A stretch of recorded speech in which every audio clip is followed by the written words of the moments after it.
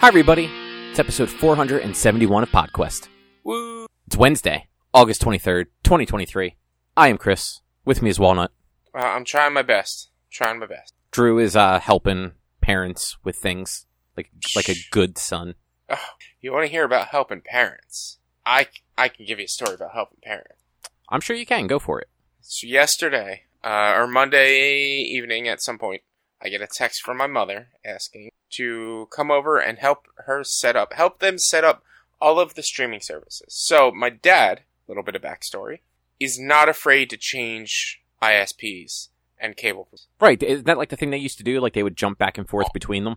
On the dot every year and a half, 2 years. He is changing between Comcast or Verizon because he gets the better deal. He gets everything he wants. He gets all the sports channels for the best deal. And then a year and a half, 2 years go by. His contract is up, whatever. They cancel it. He cancels it, moves back to... It is somehow cheaper to do this because they do not give you any sort of reward for being there a long time. They only give the new people rewards. So, they're always a new customer. So, my dad just made the switch back from Comcast to Verizon last week or 2 weeks ago. And so my mom texted me, and we need your help with setting up all the streaming service. Because I'm not saying I password share with my parents, but my parents have access to all the streaming services in some way, shape, or form. Not saying that it's me. I'm not saying that they have my password to Netflix and HBO and Hulu. So the only one it won't really work for is Netflix. I mean, it still works. My parents actually got like a notification when they tried to open Netflix saying that they couldn't sign in anymore. Oh, wow. Interesting. We'll see. We'll see what happens if they get a notification or not. Yeah, my parents actually just got their own subscription. Okay. So we go and I go to set it up, and because they have Verizon, before on Comcast cable box. So here's the thing: they have a smart TV, they have a Sony Bravia, which for some reason doesn't have any of the apps available, like Disney or Hulu, or it just has Netflix, which is weird. Which also now makes sense as to why they always used their cable box to connect to all the streaming services. But we always told them, stop doing that because you need us to log you in way too much. Every once a year, we're going over logging them in because they're getting a new cable box. It's like if you used your TV the way it was supposed to, we wouldn't need to do this. Well, what do you mean? Well, you have a smart TV that has access to all of these. You have a PlayStation that has access to all of these. You have phones that have access to all of these. We would only have to log you in once, instead of logging you in every time you get the cable box. Because as weird as it sounds, we would actually have to log them in more often because of the cable box than we would if they got a new phone. Yeah, no, I mean, that sounds accurate. Also, I didn't even know you could sign in via cable boxes. Yeah, on Comcast at least, and even on Verizon. Verizon has a couple of widgets, is what they call them. But Verizon also doesn't have access to Disney, even though they give free Disney Plus to new customers. They don't have access to Disney Plus. They don't have access to a bunch of others, which is just weird. So I spent an hour and a half there trying to figure out how to log in all of the streaming services on their cable box because that's what they wanted. Didn't work. Trying to check their TV. Can't download new apps on their TV. It's not that old. I don't know why you couldn't. Maybe it is. So then I just had to set it all up onto my dad's PS4. I'm like, all right, good. Mom, Dad, you're set. Never do we ever have to do this again as long as you watch this stuff through the PS4. My mom's upset because it's another controller that she has to worry about. But my dad's like, this is what I've been telling you to do this whole time. And it's just like, we never have to do this again because you're set up right now. Unless you get a PS5, we never have to do this again. Yeah, I mean, and really, like, at that point, like, they could have just spent, like, the $30, like, years ago and just gotten, like, a fucking Roku or something. A Roku? Well, that's the thing. They have a smart TV. It should have all of that access in there or the ability to connect their phone and stream from their phone. But Well, how old is their TV? I don't know. It can't be that old. Well, so, like, the one that we have in the bedroom is older, but it's still a smart TV, but it doesn't get new apps anymore. Yeah. So, like, if theirs is more than, like, say, like, 5 years old, they might not have the apps on there. And some TVs just don't have certain apps. Like, the LG does not have an app for, Crunchyroll. So, like, we have a Roku just for Crunchyroll. Yeah. I don't know, it's weird. Maybe And I will Hulu. get them. I might think about getting the Roku, but the whole point was they wanted one controller to do everything, and now they don't have that anyway. Maybe I will still get her a Roku, but yeah, it's just funny. Parents are funny. Parents are funny. My parents basically did the same thing. Only like I think they still technically have Verizon like cable, but like they like paired it way back. So like, and my dad's like, oh no, we can't spend money. But then I'm like, well, if you spend $20, you get 3 services because that's how much the Disney Plus combo thing is now. Yeah. So you get Disney Plus, Hulu, and ESPN Plus for $20, which is frankly like a good deal because it's also the ad-free versions of everything. Yeah. So like they have that, and then like they have Netflix. I think they have an Amazon Prime account, so they have Amazon Prime.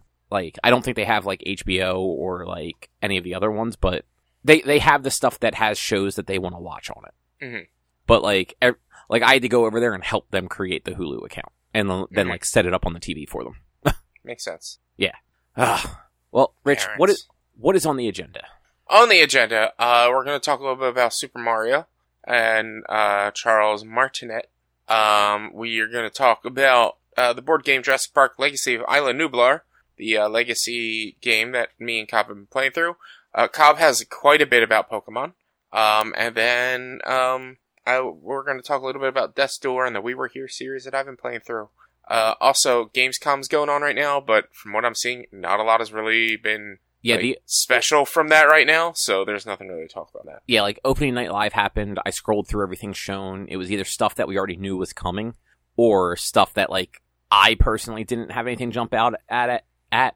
And like I didn't think you would have particularly had anything either. The only thing I saw, and it was from watching GamerRanks, had a 10-minute video, like top 10 things that they saw, or that's been showed so far. And the one thing that I was like, oh, that's good, and I don't really get it, is Half-Life 2 RTX, which is like a modded or upgraded version of Half-Life 2 that has ray tracing and updated, what's the word? Things, I don't know, like the computers are different, look different, I don't know. I can't remember the word that they used. I didn't follow any of it, so I don't really know. It looks good, and I love the Half-Life series, but it's just really not really much to say about it. Right. Yeah, I mean, the one thing that did happen is apparently during like a GTA 6 thing, somebody ran up on stage. Second Keeley show in less than a year that somebody has done that. Because somebody did it at the Game Awards back in December. Okay. Some kid like ran up on stage and started like yelling stuff into the microphone during like an award acceptance. I remember that, and like people weren't sure if that was legit or not for a bit. Yeah, it was not. The kid was arrested. Yeah. And like I am sure this person in Germany also arrested. Yes. But from what I've heard, I have not had a chance to go back and check the video. Keeley apparently looked livid. Which I can't say I blame him. Like, it's not like he just hosts that stuff. Like, he does, like, him and, like, his, like, company or whatever. Like, they run it. Like, yeah. They get the guests. They, like, do all the prep work. That is their production. Yeah. So, yeah. But, this week, there was a little bit of news-ish adjacent. Long-time, 30-year veteran voice actor of Mario, Charles Martinet, is no longer going to be the voice. Yeah. Which, I mean, that sucks, but maybe they'll get Chris Pratt to do it. So, that would be funny. It looks like... So I did not realize it. He is 67. So, odds are he's just ready to retire. Yeah. He is still going to be the Mario ambassador and will still be doing, like, appearances at conventions and stuff like that. But he is not the voice in the newest Mario game they just revealed, like at that last Nintendo Direct, Mario Wonder, I think it was called. Yeah. The 2D one with like the weird gravity mushroom effect things. The 2D one where they fully grapple into the use of drugs. Yeah, that one. He is not the voice actor for like the Mario sound effects, but they sound very similar to like what he traditionally did. So they're not drastically changing how Mario sounds. It's just going to be somebody else doing the voice. Yeah. But I was looking. So he has been doing Mario since 1990. So it's either 92 or 94. His Wikipedia says 94, but the game says it released in 92. And it does not show like a different release date for other regions. So I'm not entirely sure how accurate either one of those is, but, 30-ish years. He's voiced Mario. Well, Mario, Luigi, Wario, Waluigi, and I think he also does, like, Toad and some other, like, miscellaneous characters. Mm-hmm. But he's also, like, done voice acting at a bunch of other stuff. Over the last decade, it's basically just been Mario games. But, like, he actually, in the most recent Dragon Ball movie, Dragon Ball Superhero, he was the voice of the antagonist. Really? Yeah. Nice. Yeah. Which, they mentioned that on a podcast I was listening to today, and I looked it up, I'm like, oh shit, that was him. That's very funny. Yeah. So it's, like you said, it's less about the fact that he's, like, stepping away from being Mario, and more about the fact that he's just retiring from voice acting. I mean, like, we don't know that for sure. He might also be looking to do more varied voice acting, because, again, over the last decade, he's only voiced not Mario, like, a couple of times. Mm-hmm. Like, almost everything on his, like, Wikipedia for, like, credits is a Mario game where he is voicing at least one Mario-related character. But, like, think about... I mean, I doubt he gets, like, paid on points or anything like that from those. I'm sure it's just a one-time fee for the recording session. So, like, his recording sessions for Mario is... Wahoo! Ha! Wah! Okie dokie! Here we go! Like, that's all his voice... That's all he's got to do for each game. You're really underselling his impact to the character. What else does he do? It's a me, a Mario. Okay. Ouch. Oh, ouch, and wah! But also, there's also Luigi and Waluigi and Wario. Yeah, I mean, he does all of, like, he's basically every Mario. Yeah, actually, he apparently was also some of the voice, or not like voiceover is not the right word, but like the sound effects, I guess, for Bowser and Mario 64. Mm-hmm. So, like when you come up to Bowser, or like when there's like the Bowser, dialogue in different parts of the castle, there's always that like sound, like it's like Jabba the Hutt. Mm-hmm. Apparently that was also him. Yeah. So like that dude is all over the Mario franchise. But yeah, I mean, I'm not gonna say I can't say he won't be mad, but I'm just like, all right, I'm glad he had 30 fucking years of doing this one job, and that was awesome, especially in like voice acting and game industry. You don't often see that, so that's great. Yeah, and everyone I've heard talk about him, like, since that was, like, announced, is just like, oh, he's also the nicest guy. Yeah. So, that's also good. But yeah, there will apparently be, like, a video released with him and Miyamoto. Like, they didn't say what, but, like, that was one of the other news things that were kind of around this. So, might be talking about, like, Mario as, like, a character and, like, the work they both done on it or something. Who knows? I guess we'll find out. There's usually a Nintendo Direct that comes out in September, so it might be like around that time that they release something like that, or it might be part of the Direct, for instance. Yeah. But yeah, I just wanted to mention that up front quickly. Yeah, no, it makes sense. I get it. Yeah. Do you want to talk? Sorry, go ahead. Nothing. I really didn't know. I was just making more of a non sequitur of anything. Just saying goodbye to Charles Martin. I mean, he's not dead. Jesus, man. I know, but it's like he's not You make it sound like he is. But he's not going to be the voice actor, so, like, we're not going to really hear from him after that. Like, the next news item we're going to hear about him is Charles Martinet, the voice actor for Mario for 30 years, has passed away. Like, that's the next news article, and it might be 20 years from now. It might be 30 years from now. But that's most likely the next news article we're going to hear from him. And it sucks. I'm just saying, man, you're being a little bit of a Debbie Downer. Look, sometimes that happens. But would you like to talk a little bit about Legacy of Isla Nublar? Yeah. So we talked about we haven't played it since June, right? Yeah. Well, yeah. almost 2 months. About 2 months. Me, Cobb, Erica, and Mike, right? Matt. I knew it was an M. I'm just bad with names. No offense to Matt. I'm just bad with names. A friend of Cobb's, Matt. We started playing the Legacy of Isla Nublar, which was that Funko game that we talked about on our YouTube channel 2 years ago, year and a half ago, something like that. We got to sit down and play the next 2 chapters of it, and God, I really do enjoy that game and how they built that game. Yeah, they did a really good job with it. Yeah. Like, what was it, Adventure 2? No, Adventure 3 felt like Adventure 2 wasn't quite as chaotic, but it was us just refreshing ourselves on how to play. But Adventure 3 felt so much chaos. Yeah, well, so Adventure 3 is where it finally hit the movie. Yeah. So, like, the prologue and then, like, the first 2 chapters were very much, like, pre-stuff. Like, we only had, there were a couple of characters that would have been on the island beforehand. And in the first one, because you had Muldoon and, Wu and Hammond, and then, like, a bunch of, like, unnamed people, basically. Yeah. And then in 2, you get, Nedry and Arnold. And, like, that makes sense. Like, they would definitely be there, like, ahead of time. Because they're doing, like, security and network and everything like that. Yeah. But then 3 is where Sattler, Malcolm, and, Grant finally come in. And then you also have the Lex and Tim side of the adventure. Yeah.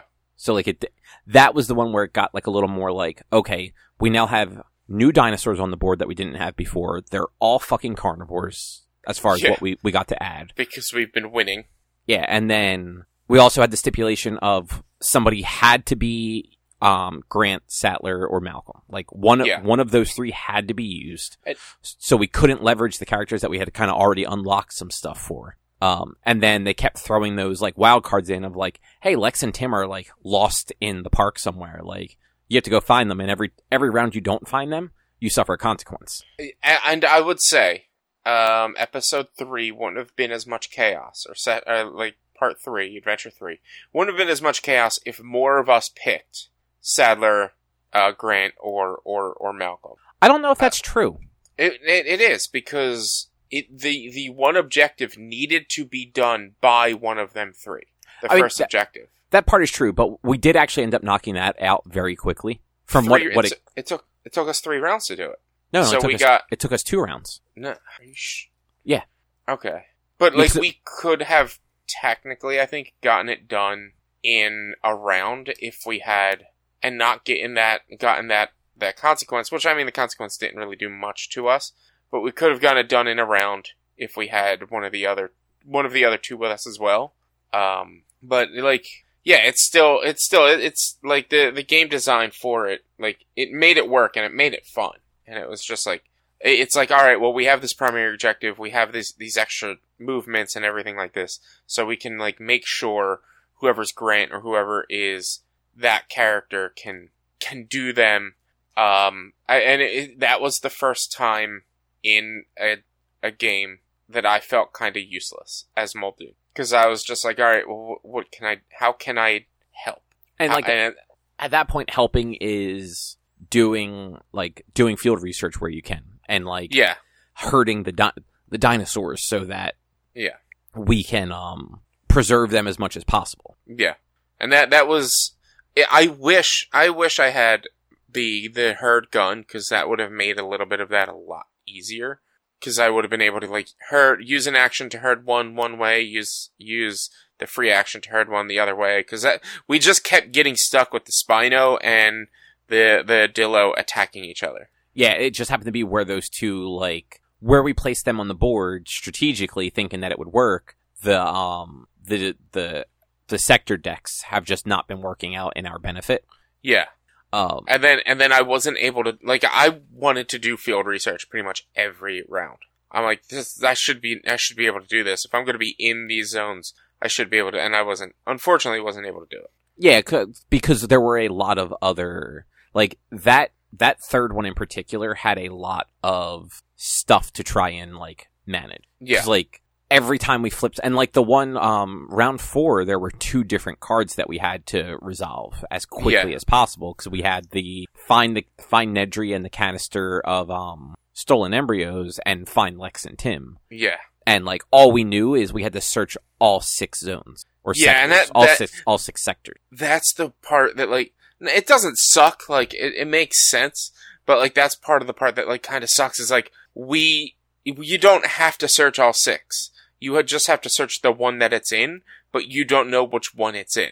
Yeah. And so, like, both times, the last one we searched was the one that they were in. So we had to waste 3, instead of wasting 1, action token, or 2 action tokens to find the 2 things, we wasted 6 action tokens to find the two things. Yeah, I mean, we were at least in the situation where, like, because I have Hammond, I have a lot of ability to move other people around. Yeah. So even though, like, you guys can't necessarily move yourselves, I'm happy. Like, and I think both games I ended up with vehicles with free movement. So being in that situation where I can use my actions to strategically place the three of you, and then use that free action to, like, move myself someplace if need be, or, like, bring followers or whatever from the helipad to, like, a building. Yeah. Since we now have, like, we have roads going in such a way where, like, it's possible to use the vehicles to do that.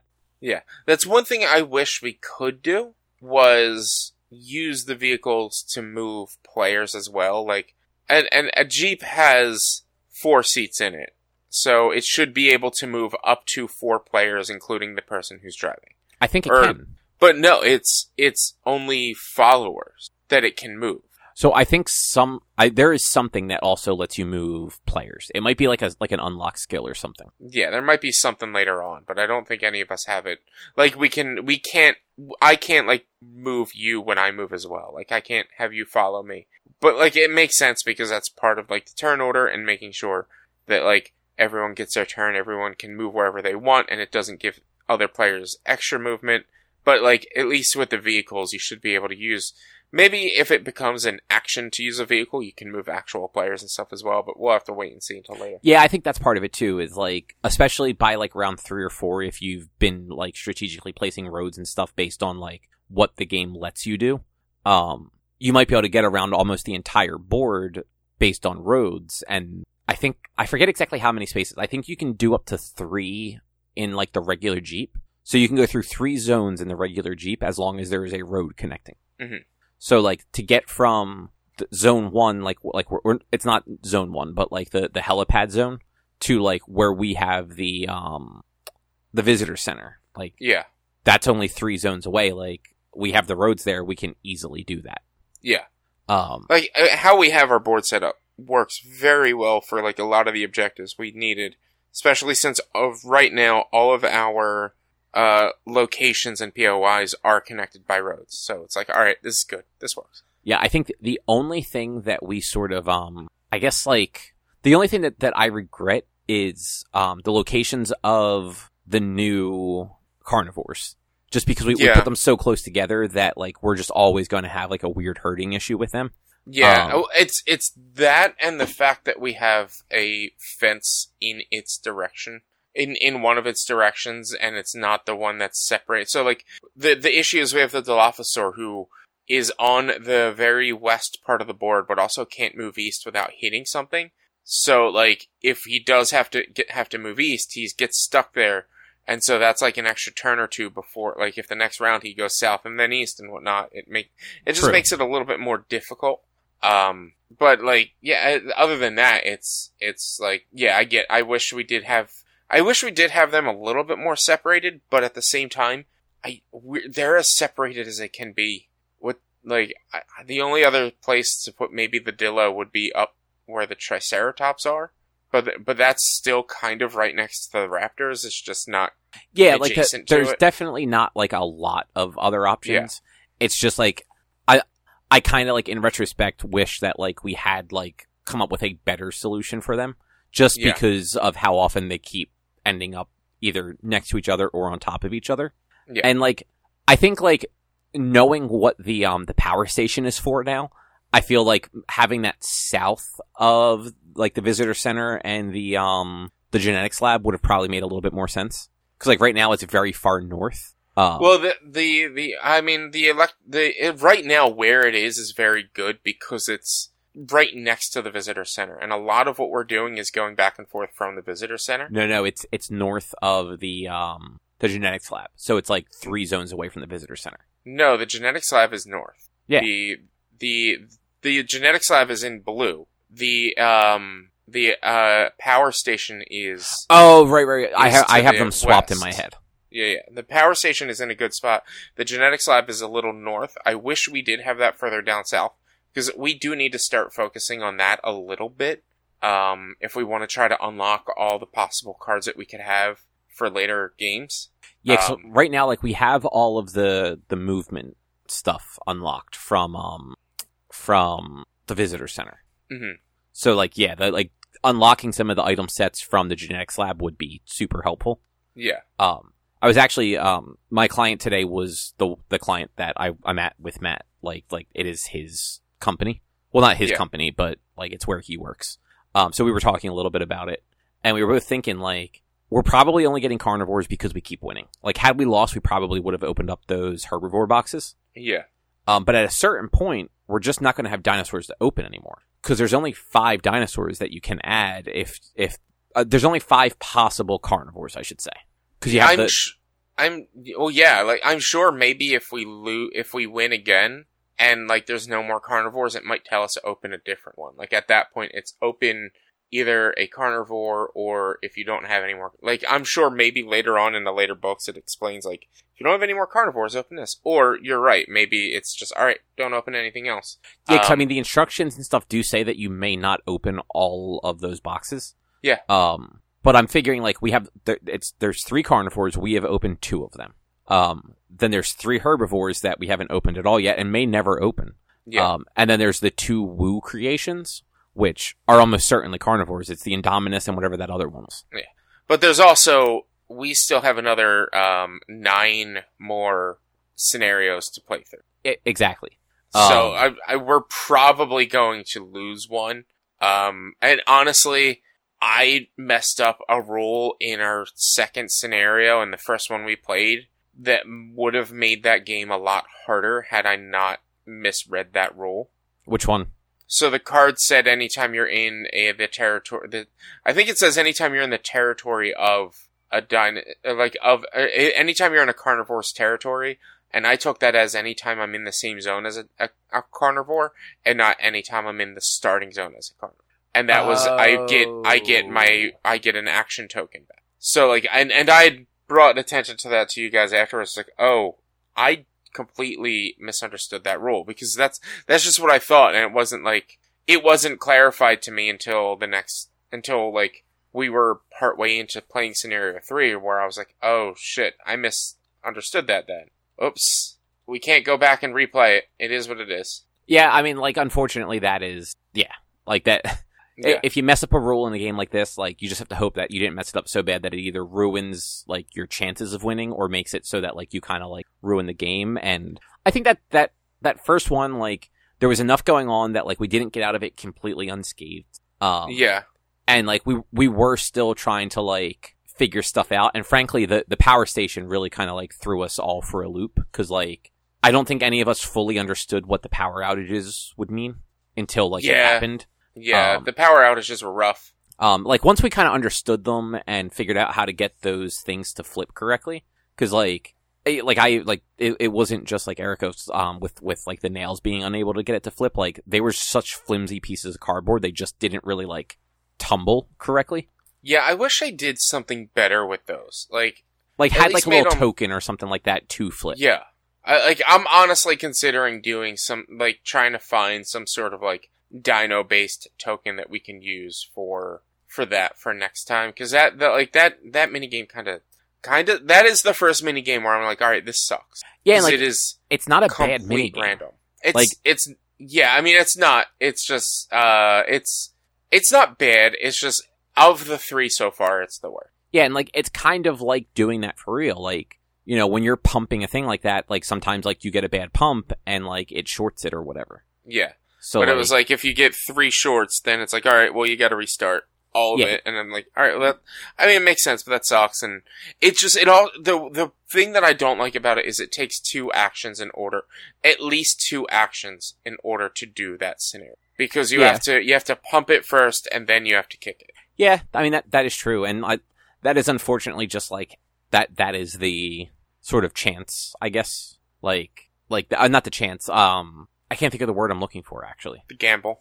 Well, the gamble, but also, like, that is just a hurdle in the game. Like that is there to make the game harder. Because, like, without that, then, like, every round we would probably be finishing both of the buildings and getting, like, the item cards. So, like, this makes it a little harder. We're like, okay, well, we have to kind of pick and choose what we want to try for. And, like, what's most important. It definitely forces you to prioritize your actual, like, prioritize the main game over prioritizing the mini games, because they're bonus things. They're deck building. That's all they are. Yeah, I guess that is. Yeah, they really are just deck building.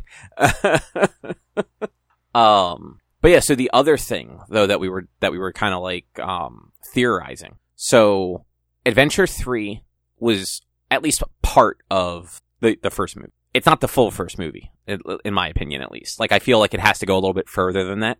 So I feel like Adventure 4 might be like the ends of like the initial Jurassic Park. And if it kind of stays like that, it could do like a 2-ish per movie.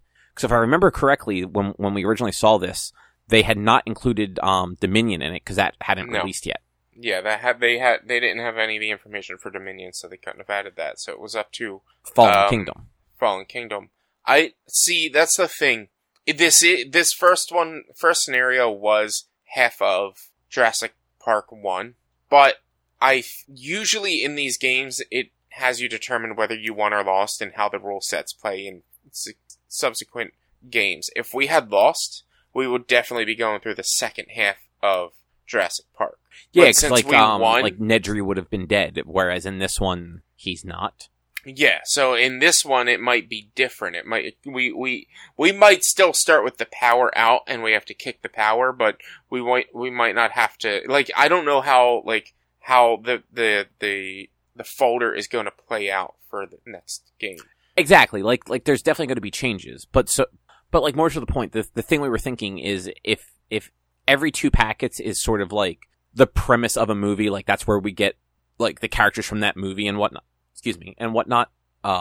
Sorry, I lost a little track of thought there. If that's so, in Lost World, for instance, we would still have Ian Malcolm, but then I forget his wife's name, Julianne Moore. We would have had her, whatever her character's name was. We would have had Vince Vaughn's character. Yeah. And like a handful of others probably would get introduced. And I imagine like Malcolm's daughter probably wouldn't be a character, but would be similar to Tim and Lex. Would be a follower, yeah. A follower, or like one of those just like you have to like find them, protect them sort of things. Yeah. But if that's the case, so if we have 2 packets of Jurassic Park 2 and 3, like how do they rewrite that to make them on this island? Because both of those movies were on Isla Sorna, right? Yeah. So Jurassic Park 2 was on Isla Sorna. Jurassic Park 3, I don't know if they actually. It's not Isla Nublar unless there's a third island. I thought it was also Sorna, because I thought there were only the 2 islands, but I know it's not Nublar because Grant literally says to William H. Macy and the woman whose name I'm forgetting, I've never been on this island, you idiots. Yeah. So it might, like, but it, like, and obviously that this is more an issue with, storyboarding and location scouting. Like, everywhere that they are in Jurassic Park 2, The Lost World, does not really look like anywhere they are in Jurassic Park 3. So that's why I'm just like, I don't know if maybe it's a third island. I also don't know if Jurassic Park 3 is an original story based off of... It is an original story if it's based off of a book. Jurassic Park 3 is not. Lost World was the last Jurassic Park book that Crichton wrote, and he didn't even want to write that. Like, he was kind of pushed to write it by his publishers because of the movies. Yeah, so honestly, most likely Jurassic Park 3, it might just be on it might be on a third island. I'm not sure, though. I'm actually trying to look. So Isla Sorna, Oh, apparently there are 5 islands in the general area of, Isla Nublar and Sorna and everything. Interesting. Right, according to Quora, 2 and 3 are on Sorna. Okay, so they were both on Sorna. Yeah. That's what I thought. Like, I knew 2 definitely was, and all I knew was 3 wasn't on Nublar. Yeah. So, yeah. I am curious, like, how, if at all, they kind of factor that into it, because we were told that the game kind of follows the general plot, like, not necessarily plot, but, like, the general timeline of the first 5 movies. It's possible that they're in their folder is a thing that is like a mat that you put on top of the Game Boy. But yeah, that's a good question, but it's also like we've already at this point gone opposite of the story. So maybe it might still be Jurassic Park 2 the law. They might have just like readjusted, or might have just given some of their own storyline based on these. Instead of moving the islands, they kept it on Isla Nublar just to make it easier. Otherwise, they would need a whole new map. Yeah, and that'd be funny if like it was one of those like, okay, now flip the game over. Like flip the game board over. Here's Isla Sorna. Watch there be a sticker on the back of the game board that we didn't even realize. Or like just the top of the game board is a sticker. Yeah, yeah. And you know what? If it ended at Jurassic Park 3, I wouldn't be totally shocked if they did something weird like that. But since it does go to Jurassic Park and Fallen Kingdom, or World and Fallen Kingdom, it's like, okay, well, those do go back to Nublar, so I get it. Yeah. So like, but that's what I'm more interested in, is like, how is this going to play out now that potentially we save the island? Like, how are the future sessions going to play out? Because the whole reason The Lost World and Jurassic Park 3, which I don't think actually has a subtitle, does it? It's just Jurassic Park 3. And then Jurassic World and Fallen Kingdom. The whole reason like those all happened was because the park failed. But did the park fail at this point? Have we succeeded in keeping the park from failing? So how is that going to skew and change our story moving forward to where we don't even have Jurassic Park The Lost World happen? We have a completely new storyline. Yeah, and like we're already seeing that sort of happen by like where we finished number 3, Adventure 3, we have Nedry and Arnold still alive, and Muldoon. And Muldoon. But also where we are in 3 compared to where they die is different. Muldoon or Nedry for sure would be dead at this point. But Muldoon and Arnold aren't quite, because Muldoon doesn't die until they go to kick the power back on, and Arnold dies just like sometime that night before then, but most likely after Nedry. So like, that's true, because it was the next day when Sattler and Muldoon go to the power station. Yeah, so if it's still going to stick with the normal Jurassic Park storyline, the next episode or the next session is going to be literally us looking for the kids while trying to reestablish. Like, the power's going to be out as soon as the game starts. Well, and so maybe we already found the kids. So yeah, that's the thing. That's where it's a little confusing, is because we found the kids already. So are they so is the game kind of just working with the timeline of the kids and Nedry were missing at the same time, which they were. But you find them both in the course of the same time frame, which would put us just past. I mean, technically, we do still find the kids as Nedry dies. Grant finds the kids, and then it's Grant and the kids are missing while everyone else is trying to find Grant. And get them back. So, like, at this point, where we are is potentially the end of Jurassic Park, where the kids are eating Jell-O and raptors are about to. Right. Exactly. Yeah, like after Tim gets shocked and everything. Yeah. Yeah, so I am very curious to see, like, how they kind of wrap the narrative from the different movies into it. Yeah. I'm also curious just to see, like, what other stuff what other hurdles they throw at us and what other, like, items and Easter eggs and things we find. Look, I'm excited. As soon as you guys want to play it again, I'm down to play it again. And honestly, once we're done this, if we want to keep this legacy board game group going, I'm down with more legacy board game groups. Like I said, I have Dragon's Fire, which is the D&D legacy deck builder game that I've gotten to play a few times, but never really gotten beyond the initial scenario because it's really fucking hard. But it's also, I love the game. It's super fun and cool. We also have Pandemic Legacy. Yeah, you have Pandemic and things like that. So we might need to make this a group that meets more often, is all I'm saying. Yeah, I mean, I know Matt loves this stuff, so. Yeah, we might have to meet more often. Just saying. Yeah. We might have to pick a day that's not just a random, or not just a Friday or Saturday. Might have to start doing like a Tuesday or a Wednesday or a Thursday to play. No, I know that's going to be a little bit too difficult. Yeah, especially because he lives out in PA. Yeah. Man, like, he lives in Upper Darby out near, like, the Tower Theater. Stupid PA. So, like, it's not a terrible drive, but, like, weeknight, like, driving into Jersey, like, that would be a bad time. And working at a school, it's just, you'd have to be back. Yeah. But yeah, I have thoroughly enjoyed this. Yeah. Like, I've never actually played the Legacy games before. Like I said, we have Pandemic, but it was never a game that we broke out because, kind of like you said with the one that you were just talking about, like, you need to find people that are willing to, like, commit to it. Yeah. And that can be hard sometimes. Yeah. But I guess, would you like to move on? What's all this Pokemon stuff you want to talk about? All right. A or B? Let's just go with both. A. Let's go with A. Okay. So, I got back to Pokemon, like to playing it. So it's Scarlet and Violet? Oh, no, absolutely not. Soul Silver. Okay. Why would I play Scarlet and Violet? That game was fucking boring. Because you haven't beaten it yet? Yeah, but what's left in that game, really? There's a whole new DLC where they're making a big deal about the fact that you can capture starter Pokemon in the wild now. But, like... And they... Oh, you know Sinistea, right? The little teacup Pokemon? The one that can be a forgery? That evolves into Poltegeist. They have a new T-type Pokemon that has nothing to do with Sinistea and Poltegeist, but it is another fucking ghost-type Pokemon inside a T-fucking jar. I'm all for that. I can't remember its name. At this point, you can't be mad, because after 1,000 Pokemon, you're gonna run out of ideas and rehash them. They've already rehashed them with Electric Mouse, like, so many fucking times. Of course, they're gonna rehash that with T-Ghosts. But I was just like, oh my god, are you kidding me? Like, they're really giving us a new... And they made sure on Facebook to say, this has nothing to do with Sinistea and is completely different. I'm like, come on, guy. Come on. Yeah, but, no, like, at some point I do kind of plan on going back to Scarlet and Violet just to wrap up.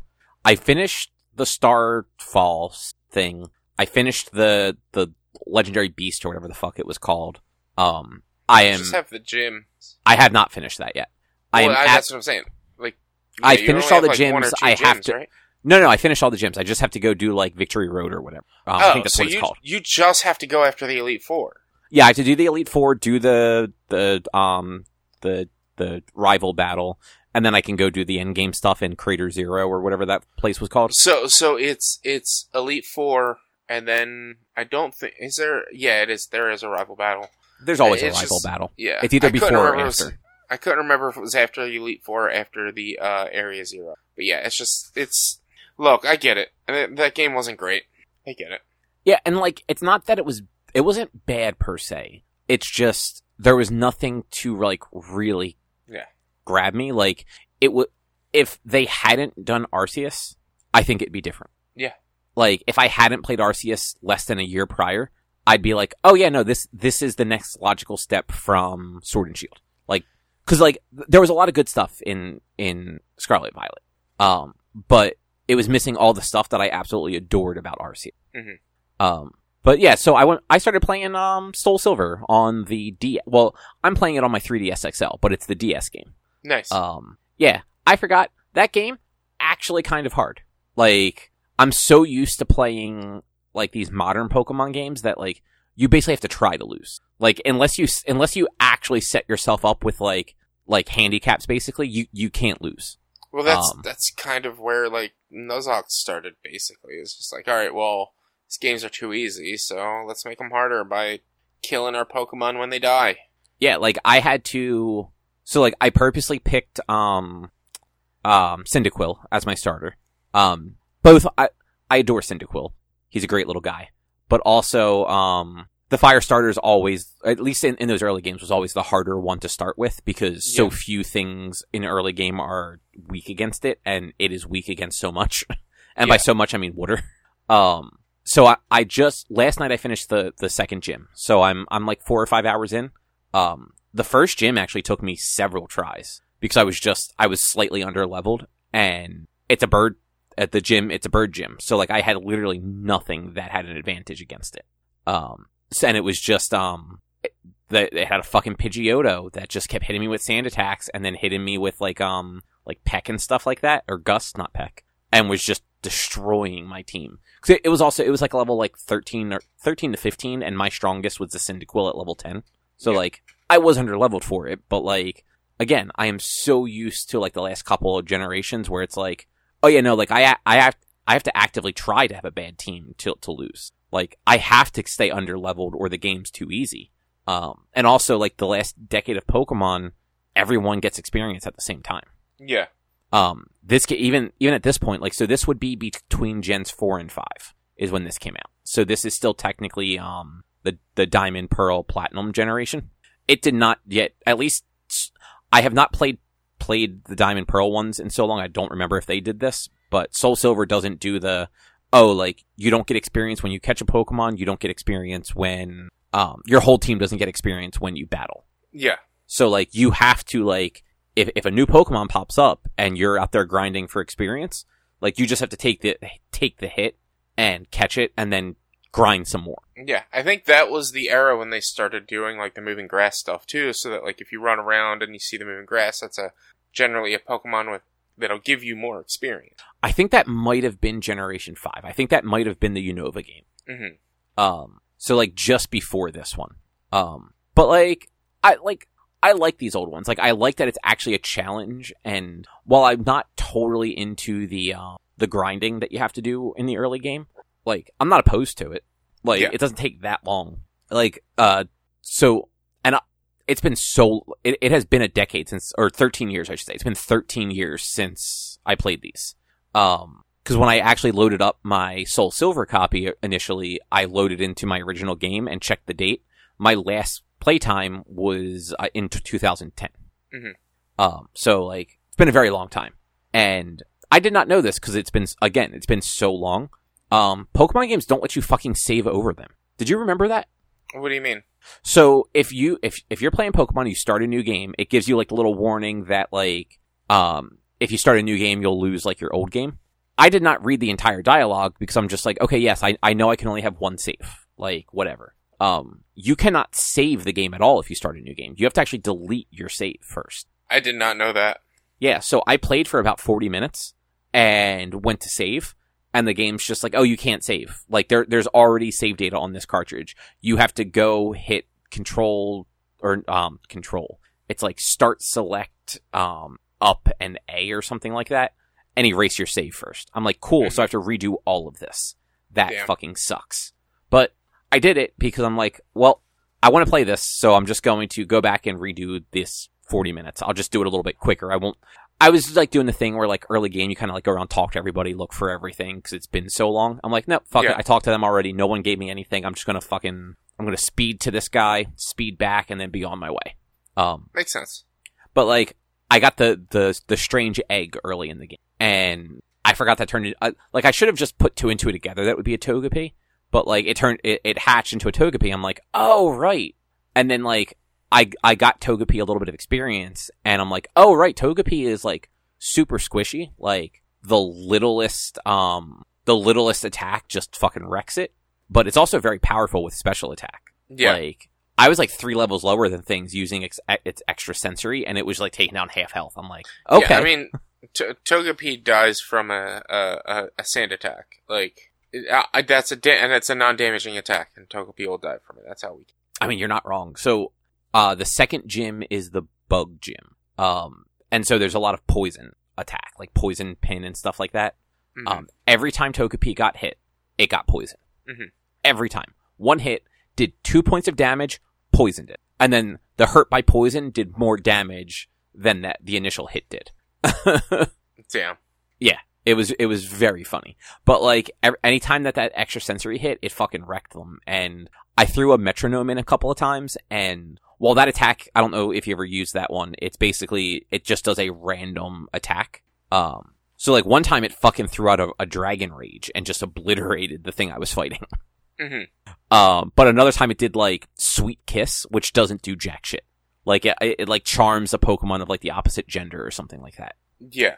So I'm like, okay, cool. So this did absolutely nothing, but the one before that just one hit KO'd somebody. That was a little bit stronger than the Togepi was. I'm like, man, I forgot how wild Metronome.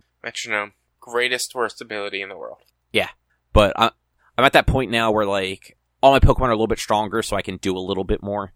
I don't have, like, my final team yet. Like, I have a full team of 6, but, like, a lot of them are just kind of, like, there because I needed those extra people in the party for just, like, situations. Mm-hmm. Like, if I need to swap out to somebody, or I need, like if a Geodude right now, I'm like, you can take a beating and you're okay. So like, I'm going to keep you in my party, and when I need to heal everybody, I'm going to throw you out, let you do your thing while I heal everybody. But I'm hoping I need to get a fire type and a grass type and a water type. I'm sorry, I don't need a fire type. I need a grass type and a water type for sure. I have the sheep, the Mareep for the electricity, but I probably won't keep that. Like, you can get, after that first gym, you can get through the game without necessarily needing an electric type, and I don't dislike the Mareep, but I don't need it. I do want a Marill. I just like Marill. It's a cool little guy. Marill, Pika-Blue is the best. Yeah. He's just neat. Yeah. But I'm hoping that some of I don't remember if some of the unlockable stuff that this game had was like tied to like mystery gifts or events or something. 'Cause this Soul Silver, maybe Crystal. I think Soul Silver might have been the first time that, the US could like legitimately get Celebi in the game. Oh, Chase. There's dogs barking outside. Yeah, I understand. Yeah, because back in like the 99, 2000 when the game was released, you could only get Celebi in Japan. It was tied to I don't know if you remember in the anime, Ash got that GS ball, and I don't really remember now. Yeah, so they had the two tied together. So Ash goes to the Orange Island after the Indigo League to pick up a weird Pokeball that another scientist had gotten. Mm-hmm. And that leads to him doing the Orange Island before going back and like showing the Pokeball to Professor Oak, who then asks Ash to deliver it to the Pokeball guy, Kurt, in Johto. And that was like a whole thing in the show. Like, apparently the show was actually going to have Ash bring that to Kurt and have that end up being like an arc of the show that involves Celebi. But instead, I want to say it was the fourth movie ended up being the Celebi movie. So they just nixed that whole storyline and they just never went anywhere with it. But the game tied into that, and you could get a special item in Japan that was the GS ball. And there's like a little shrine in the one forest. And if you take the ball there and put it on the shrine, Celebi comes. But they never did it in the US. So, like, while that shrine is there and while the Celebi code is in the game, there was no legal way to get it. You had to use like a Game Shark, or like, there's probably a glitch the same way there was for Mew. But I believe Soul Silver was the first time where they included a way to catch, like, you could do that scenario in Soul Silver and Heart Gold. But I just don't know if the GS ball was like mystery gift specific the way like they'll do sometimes, or if it's just an item that I will eventually get in the game. And I'm gonna be a little bummed if it's like something that was tied to a mystery gift that just doesn't exist anymore. Yeah. I'm sure you can get it even this far out.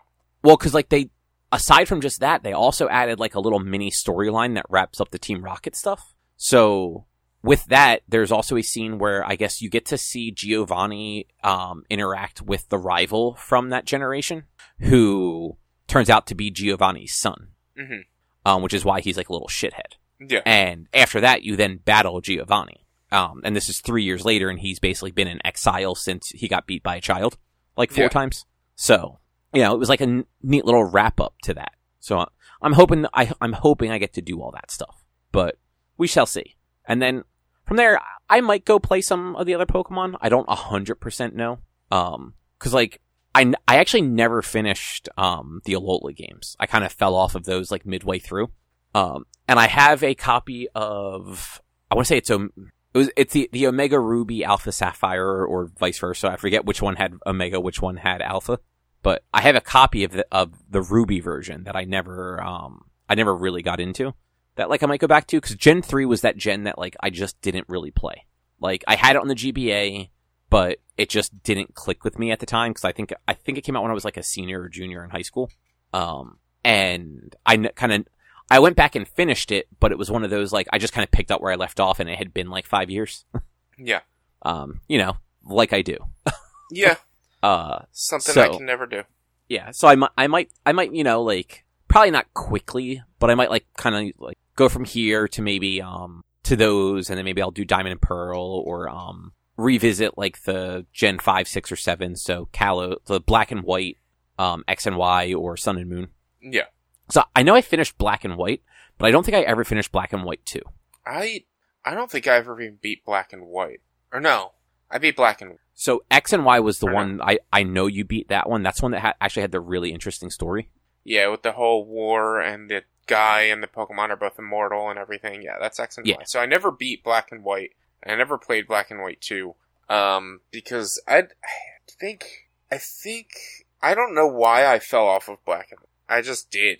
I think something else came out shortly after that, and that's what got me more interested, or I don't know. I don't remember why I fell off of Black and White.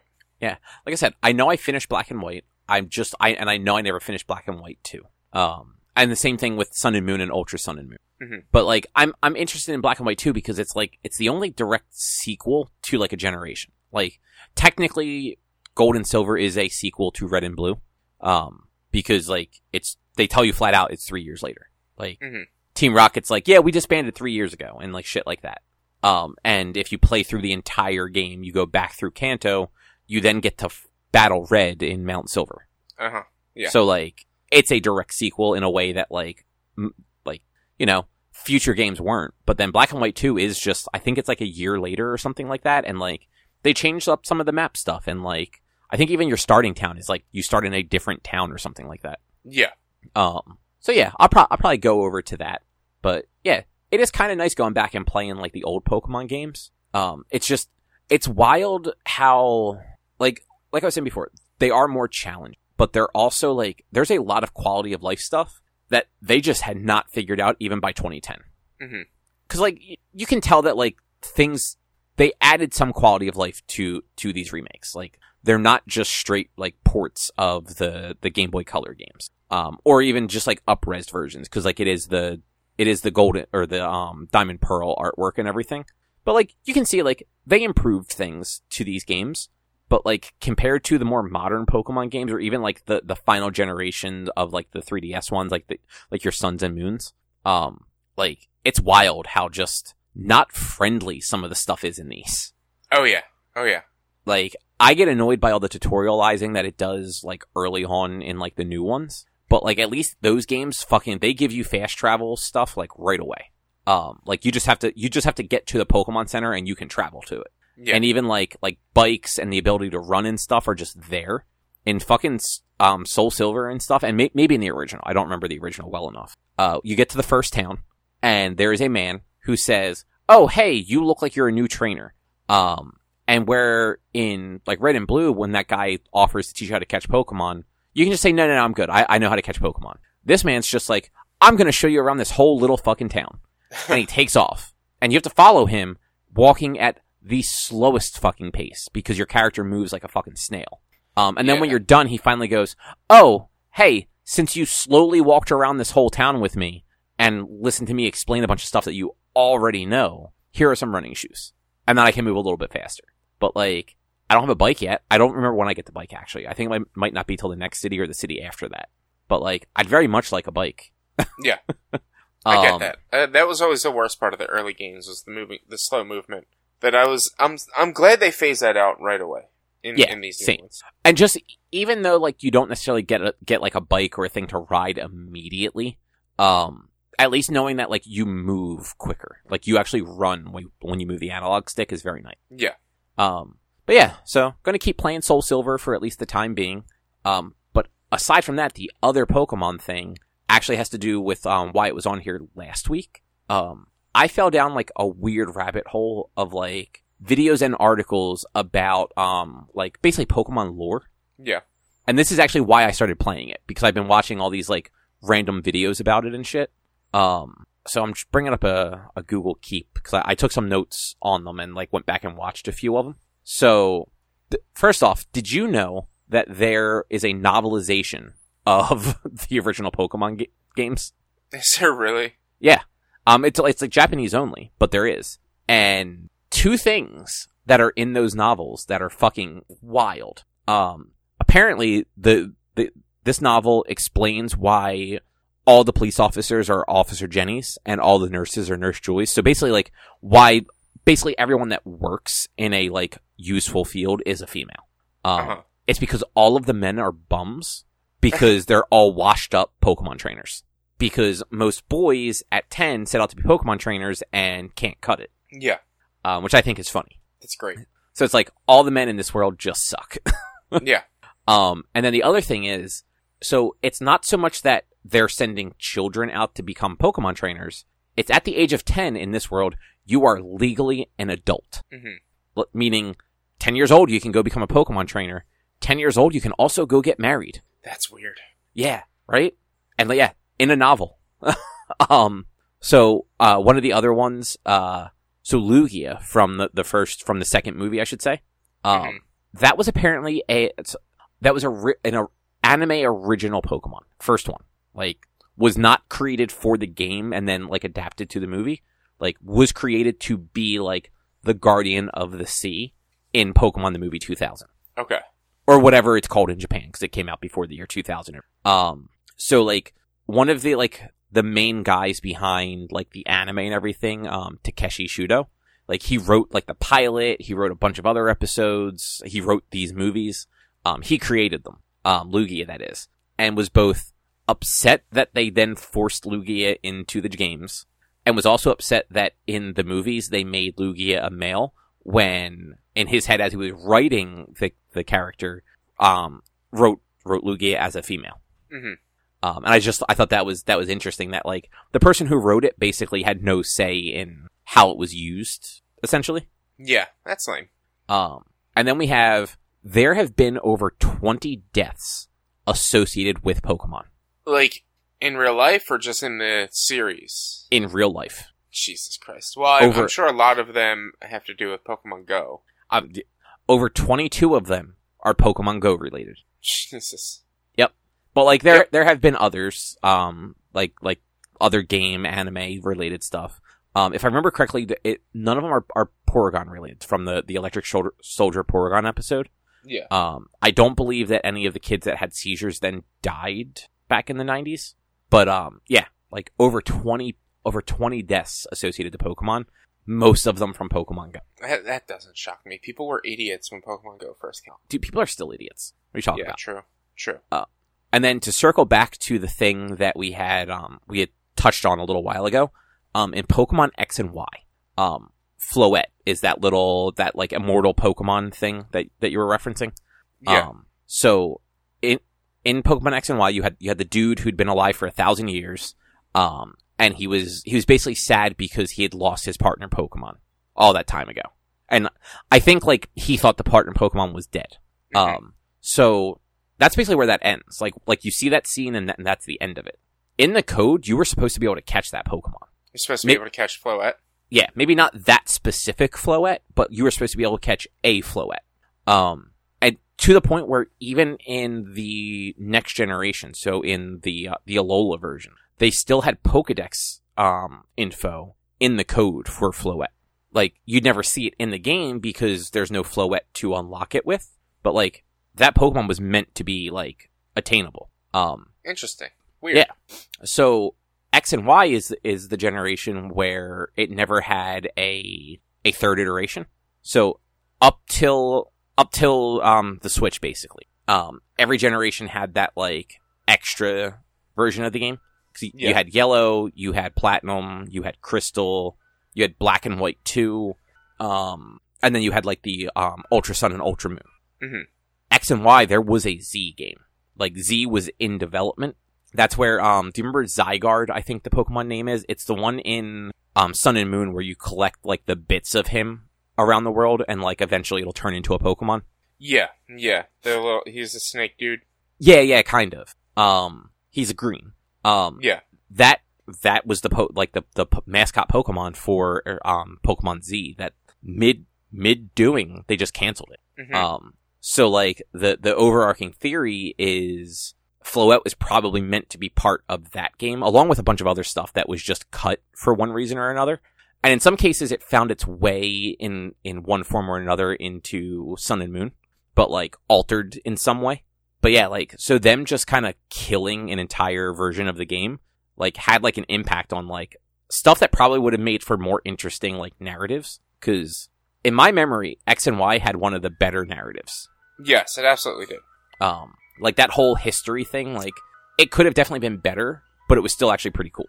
Yeah. Like, it was deeper than those games had ever really been before. Sorry, I'm just making a note in case the ice cream truck sound was in the background to double check for it. Ice cream! And, like, those were just, like, a couple of the ones that, like, I grabbed out. Like, there's so many... There's a couple YouTube channels that are basically just dedicated to this stuff. Yeah. And it's almost as if YouTube has some great content that you should check out and gives you almost a reason to not have cable TV anymore. So, my biggest problem with YouTube is all these videos are all like 20 minutes or less. Like they're usually 10 to 15.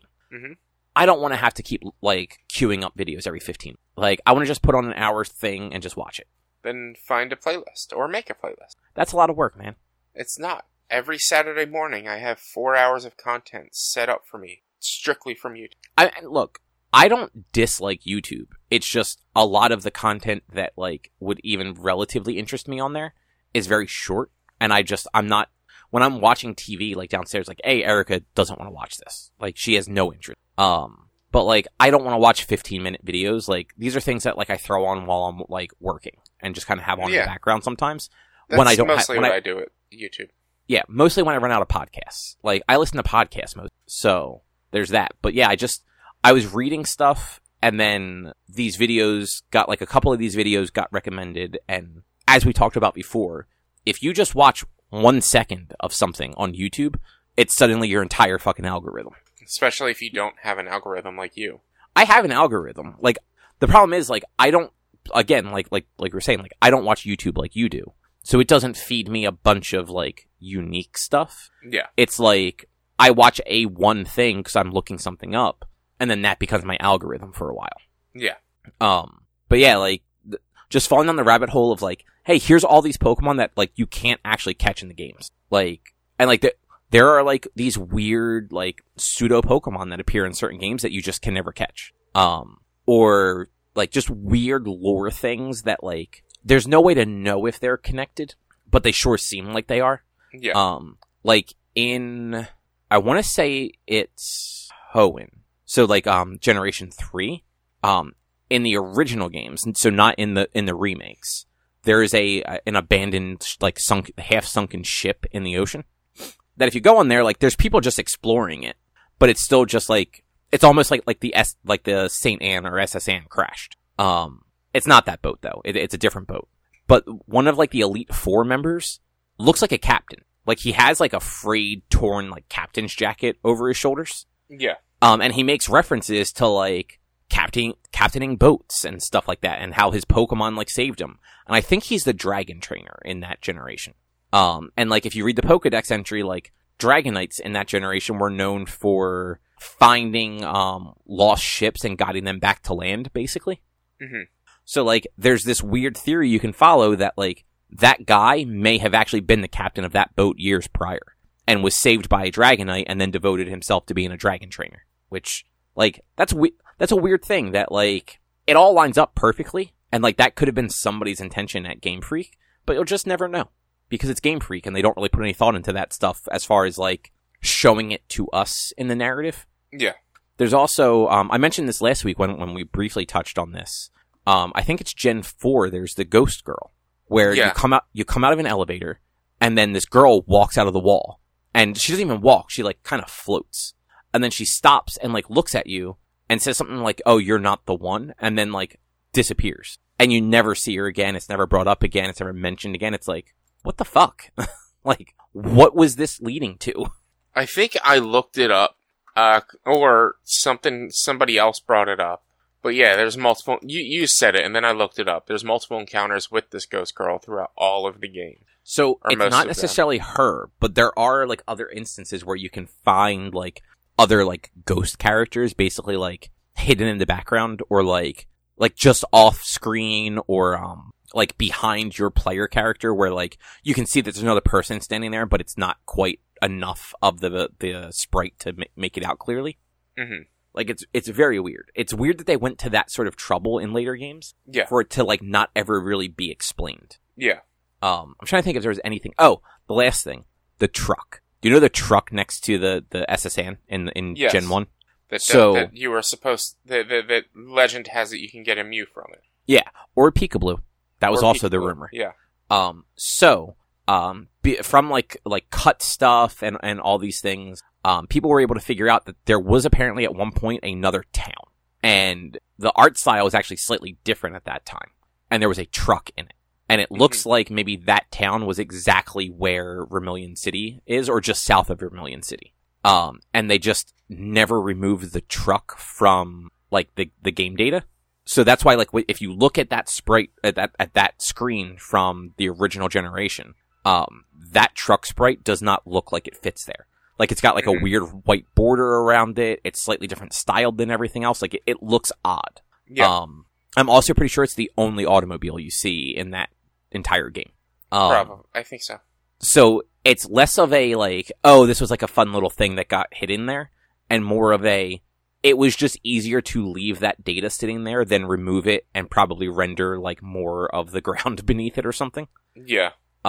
But because that got so much traction, every time there has been a game where you can go back to Kanto and in that area, so Fire Red and Leaf Green, and then the Let's Go games. Because I don't think you can do it in the Soul Silver or Heart Gold. I don't think that area is available to you. But because the other two are just remakes of Gen 1, you can go over there, and there is either a truck there or something else that, like, alludes to the truck being there. Yeah. And in some cases, I think, at least in Let's Go, there's actually an item hidden that is like a little, like, wink and a nod to Mew. Okay. And, like, I thought that was actually kind of cool. Like, that was a cool, like, Game Freak new people were, like, spreading this rumor, and, like, it got a lot of traction. Mm-hmm. And they've included it in 2 games more than a decade apart. Yeah, that's interesting. That's neat. Yeah. But yeah, that's all. I just wanted to talk about, like, the weird Pokemon stuff for a little bit. Rich, how has Death's Door and We Were Here been? So we're going to talk about We Were Here first, because it's probably going to be the quicker one. If you guys remember, a couple of weeks ago, I talked about this game called We Were Here. It's the first of a series where We Were Here, and then it's 2 Together Forever are the next 3 after We Were Here. Asymmetric, co-op, puzzle games where you have to play with somebody else. The first one, me and my buddy beat within an hour and a half, not even, something like that. Then the second one, We Were Here 2, TOO, took us probably about an hour. That one took us an hour and a half. The first one took us like under an hour. The next one took us about an hour and a half, and then another 45 minutes or so to get all the achievements. We've been working on getting all the achievements. And then yesterday, we actually played through We Were Here together. Played through most of it. We skipped the first chapter because we had played that 2 weeks ago. But he had to leave midway into us playing. These games are super fun. If you like puzzle games, and you have somebody to play a co-op puzzle game with, you'll probably definitely enjoy it. There is, unfortunately, a low return on investment of you play it once, you know the puzzle, then it's not that you can't play it again, but it's gonna be less interesting, unless you play the opposite end and then try to figure all that out. They're really cool games. They're really fun. We Were Here 2, didn't have, the puzzles in We Were Here 2 weren't as, hard, but we needed to play through that game 3 times. One time for me, one time, as each of the characters for each of us. So that's twice just a normal playthrough, but is that so you both get, like, so the achievement or whatever? The achievement for that side. So it's like, in the first game, it was the librarian and the explorer. The second game was the king and the peasant.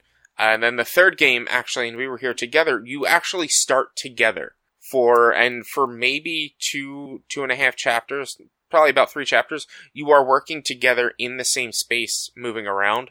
And then it gets to a point where you guys separate. And then it's like, alright, you have, your one is in the observatory, the other one is in the catacombs or the tower or something. I can't remember what it is. And that was like a really interesting change onto the games, because it's like, alright, you formulate this friendship with your buddy, and then you get separated. There's a secret ending no, there's no secret ending, but like, for us to get all the achievements and We Were Here together, we need to play through the last world 4 times, or the last chapter 4 times. So we need to play through it the first time, with him playing as a certain character, the second time with me playing as that side, and then the next 2 times we have to play as the certain side each, but make a different choice at the very end. Because it gives you a choice, either sacrifice yourself or sacrifice your friend. So we need to play through it 4 times to do all of those. Because me playing as the side that I took, where I don't get the choice, I didn't get an achievement at the end of beating the game. He got the achievement for sacrificing himself. I didn't get any sort of achievement for that. So he has 2 extra achievements over I do right now, because the side that he was had more achievements, because that was more of the like the puzzle solver side, whereas I was the one who was more looking around and trying to and like doing the actual puzzles itself. Some of them can be very fucking hard. The second to last puzzle is in We Were Here Together. You start one of the players starts with on a table. There's a bunch of potions, and on either side of the table are two devices. One device will separate the potion that it's made from. The other device will combine two potions into one. And you need to figure out how to make 3 potions to go into another device that'll combine all 3 into the main item that you're looking to get. And that is very hard, because it's like the one side, his side, had images and the name of what the potion, like the images of what's on the potion bottles and the name of the potion. I had a book that had the initials of the potion and the name of it. And then he had a board that had the initials of the potions in like a flow chart, what you need to combine to make the one above, and what you need to combine with that to make the one above of just the initials. So he needed to go, alright, here's the initial, here's the initial. I had to look up and find out what the name of it was. He had to then go find the name, what it was, what it looked like, and then if I didn't have it, we would have to figure out how to make it from what I do have. Oh, okay. It was very interesting, but very much a pain. And then there was another puzzle that we had a lot of issues with, because I'm in a room with, I think it's like 6 Tesla coils on it. And they are all connected. And I have 12 fuses. And I have to put the fuses are each different colors or color combinations. Like one of them is blue, one of them is blue and red, one of them is 2 blues, things like that. That I need to put in an order. What he had was a web of, here's all the color combinations and here's this web. And based on what 2 fuses I had, we needed to piece together what went between those 2 fuses, what connected away from the last fuse, and what connected the first 3 from the first fuse. And what he would have is like, alright, I have, say, red and yellow. Connecting to red and yellow are 3 different color combinations. Then I had to look and be like, alright, well, I only have this color combination. So that's probably the one that I need to hit with here. And I'm like, what connects to that? And he's like, connecting to that are these 3 color combinations. And it's just like, I was like, oh my god, it got so difficult. Me and him actually got very frustrated with each other on that one, because it took us 4 tries to get it done. That's the one bad part about like puzzly games when it's like co-op, is it's really easy to get frustrated at the other person. Yeah. Because at one point he was like, he was asking me like, which one, I need you to pick, how many are there? How many pylons are there? How many testicles are there? I'm like, there's 6. It's like, alright, I need you to start with a 1. What is 1? And I'm like, well, yellow and blue is 3. He's like, well, what is 1? I'm like, yellow and blue is 3. 1 and 2 are blank. He's like, but what is 1? I'm like, and I keep telling him, and he's like, I need you just to tell me what 1 is. I'm like, 1 is blank. He's like, 2, blank. 3, yellow and blue. I've told you that. And I think that's finally when he understood, like, okay, this is why I was just trying to say 3 is yellow and blue, because the first 2 don't have anything in them. Right. But it can be very frustrating. You need good communication. There were times where there was no communication. The last puzzle, there was a button in the middle of my room that I did not press because I didn't know what it did, and I was afraid to push it. And then finally I pushed it, and it did a thing, and then it was like, oh, I wish I knew you had a button, because then this puzzle would have made a lot more sense. Because all he had were switches, and the switches would just turn an arrow left or right. And so my button were turning statues. His switches were turning the arrow to figure out which way the statue was turning. And we needed to get the statue to face in a direction based on the way it was looking when he was setting up his arrows. And like, you had to press the button until it was all facing the right way. It was a pain. Some of it got very hard and frustrating. This was definitely the hardest of the 3 so far. But these games are great. We're going to have to play through We Were Here Together again next week, at least one more time. And then we're going to get to We Were Here Forever. It's probably going to take us at least a month to get through We Were Here Forever. But I love these games. They're so good. If you have somebody to play a co-op game with, and maybe you can play them together, and maybe be able to look at each other's screen to save from getting angry. Because I was streaming this, and so what I do is, he will stream on Discord his gameplay, and I will stream my gameplay, and I will have his gameplay on a box in the bottom corner, and my gameplay big.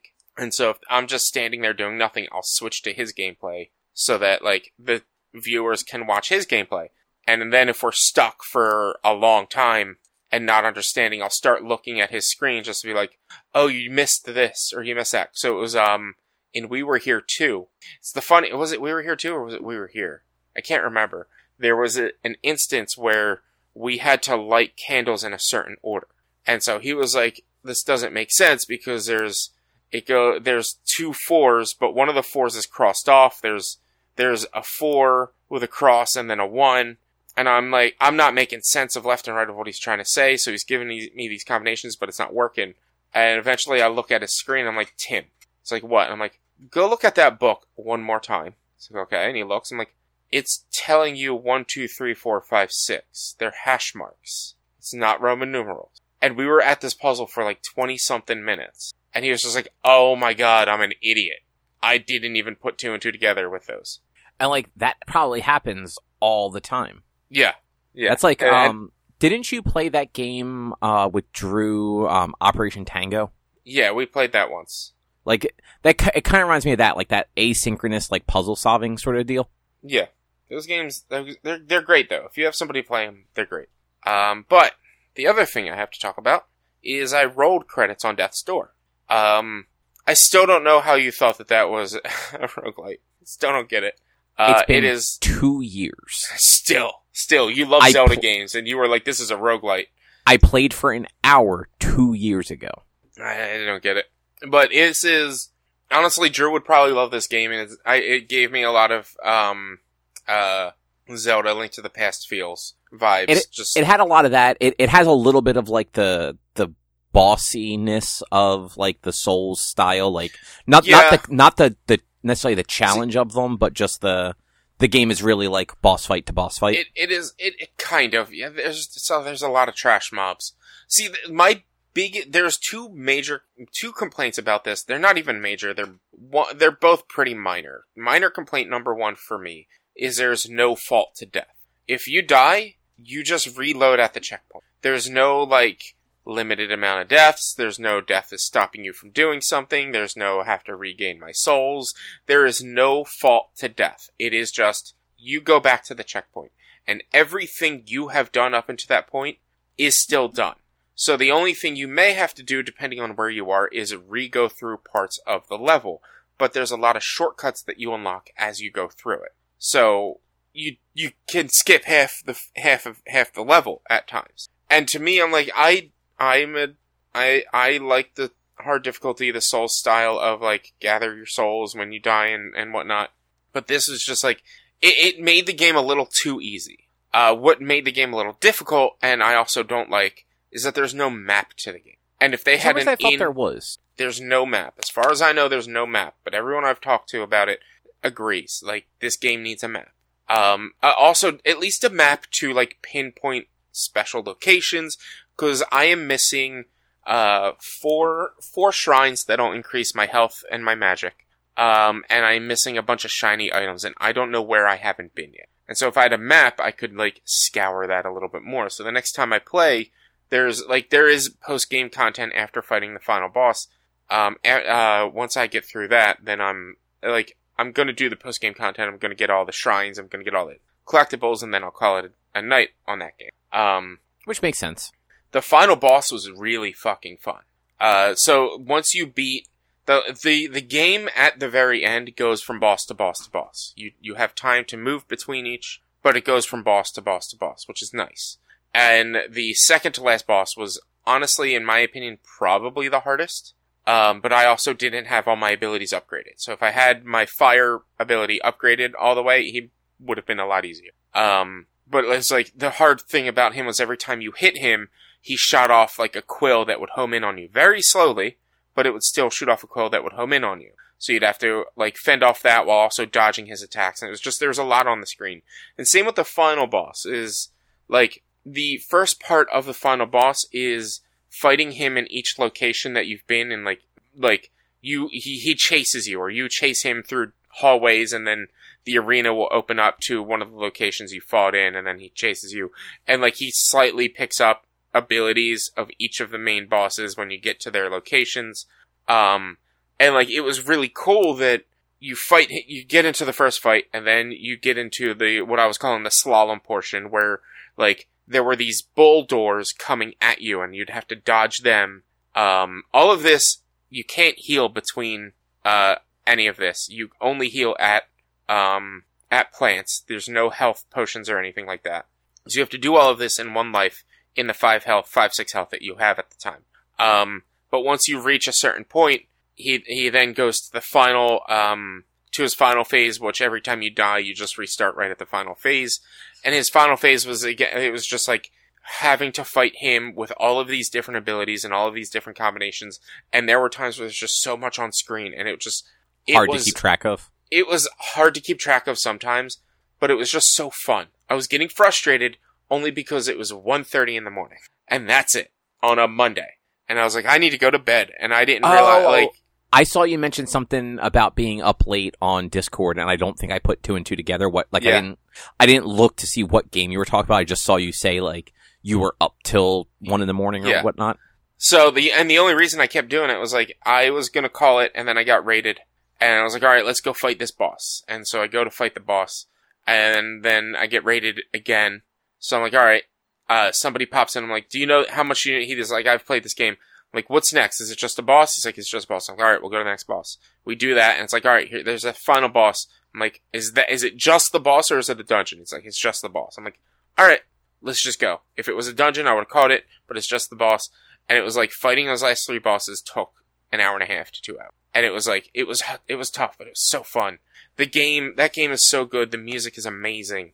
I can't talk high enough about it. Honestly, I don't know what year it came out, but Game of the Year. Game of the Year. I want to say it was 2021. Probably, yeah. Which, you know, like, it was definitely one of those games where I played, like, I think it was on, like, Game Pass for, like, PC. So, like, I played it on that a little bit. And, like, had I gotten it on, like, Steam Deck, like actually, like, bought it, I probably would have played more of it. Like, I didn't even have a Steam Deck at the time that I played it, but it was, you know, I don't sit at the PC to play games very often, so it was one of those ones where I'm like, okay, this is cool, like, I like it, but I'm not gonna invest a lot of time into it. Yeah. And, like, it's one of those ones where I've seen it go on sale a couple times, I'm like, oh, you know what, like, I could probably buy that and, like, just play it on the Steam Deck, or I think it's on Switch even, like, play it on Switch, but I just never do, because there's so many other games that, like, I already own that I haven't played. This is absolutely up your alley. You would love this. Oh, no, like I said, like, I very much enjoyed, like, the hour or 2 that I played of it. Mm-hmm. I didn't love, like, the boss fights, but, like, that was just because I didn't dislike them, though. Like, I just hadn't really gotten the hang of them yet, so, like... Yeah, I mean, that's the one thing that you probably won't like. It's a lot of or not even pattern recognition, but, like, kind of, I guess it's pattern recognition, recognizing what ability they're using when they're using it. And, like, some of the secret bosses, it's like, alright, when he does this attack, if he stays down for this long, and it's like milliseconds long, but you recognize it. Like, if he stays down, then he's doing this attack afterwards, which means I have a quick chance to attack him and roll out of the way, but I can only hit him once with the weapon I had and roll away. Otherwise, if I had any other weapon, I wouldn't have been able to hit him at that point. Like, there is a lot of pattern recognition, but, like, I feel like it's more of a Zelda-style pattern recognition that you would be able to get more into. Yeah, probably. It's weird. Like, those earlier Zelda games, like the pattern recognition is weird, because it's not like the combat in, like, Link to the Past is not great. Like, it's very much you just kind of have to get in the right spot and just, like, button mash for the most part. Yeah. And then know when to, like, get the hell out of dodge. Yeah. That game was much more of you need to focus and pay attention to what the boss does, and a lot of, like, dash in, do 1 or 2 slashes, and then, like, dash away and, like, wait for another opening. Mm-hmm. And that is very, like, to me, that is very much like what I always see, like, the Souls games are like when I see people play them. It's very much like you get, like, 1 or 2 slashes, and then you're just kind of dancing around until you can find, like, another opening. Yeah. And I get bored with that. Like, I don't like the dancing around, just waiting for, like, the right series of things to happen. I mean, this one doesn't quite have that much. It's more Zelda-like, where it's like, yes, you're waiting, you're not waiting forever. You're waiting, like, 1, 2 attacks, alright, go in, I can hit that there, and it is a lot of, like, alright, how are they standing? How can I get in there, hit, and get out? Like, and you could even upgrade your dodge to the highest it can be, And then this way you can dodge faster or more often to where you can make it so that you can hit more frequently or between more attacks. That is fair. This game is more of an RPG than Final Fantasy 16. Man, Final Fantasy 16 is the most RPG. Yes. I've never played more RPG than Final Fantasy 16. You know what? You're right. I concede. You're right. I'm glad you finally understand. But yeah, definitely, if you have any way to play Death's Door, everyone, you should definitely play Death's Door. It's nice. like a lot of people were saying, like, this reminds them of Tunic as well, and it does.